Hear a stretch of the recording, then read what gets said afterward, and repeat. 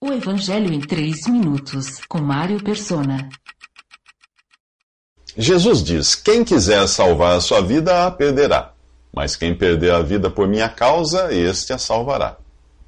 Existe uma vida que é desejável e compatível com a natureza que herdamos de Adão. Paulo explica que o primeiro homem, Adão, tornou-se um ser vivente. O último Adão, que é Jesus, espírito vivificante.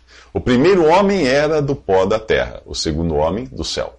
Os que são da terra são semelhantes ao homem terreno, os que são do céu ao homem celestial. Isso está em 1 Coríntios 15.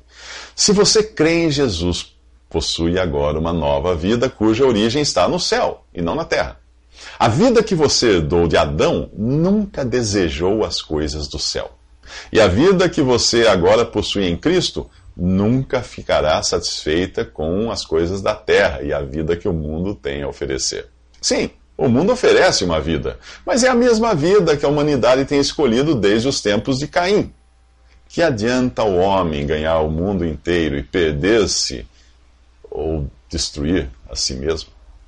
O assassino de Abel, Caim, que assassinou seu irmão Abel, não só inaugurou uma religião de boas obras ao tentar agradar a Deus com o fruto do seu trabalho, como também construiu a primeira cidade e deu origem à civilização tal qual nós agora conhecemos.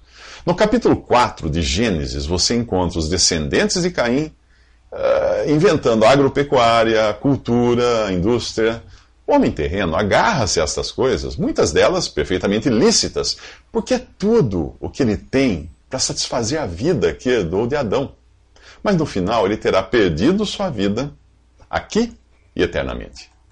O cristão não caminha aqui como uma besta quadrúpede que olha só para o chão, mas ele caminha com seus olhos fitos no céu.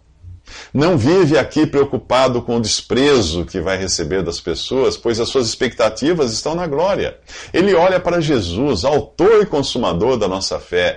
Ele, Jesus, pela alegria que lhe fora proposta, suportou a cruz, desprezando a vergonha, e assentou-se à direita do trono de Deus. Isso está em Hebreus 12. Jesus literalmente perdeu a vida aqui por ter em vista a glória celestial.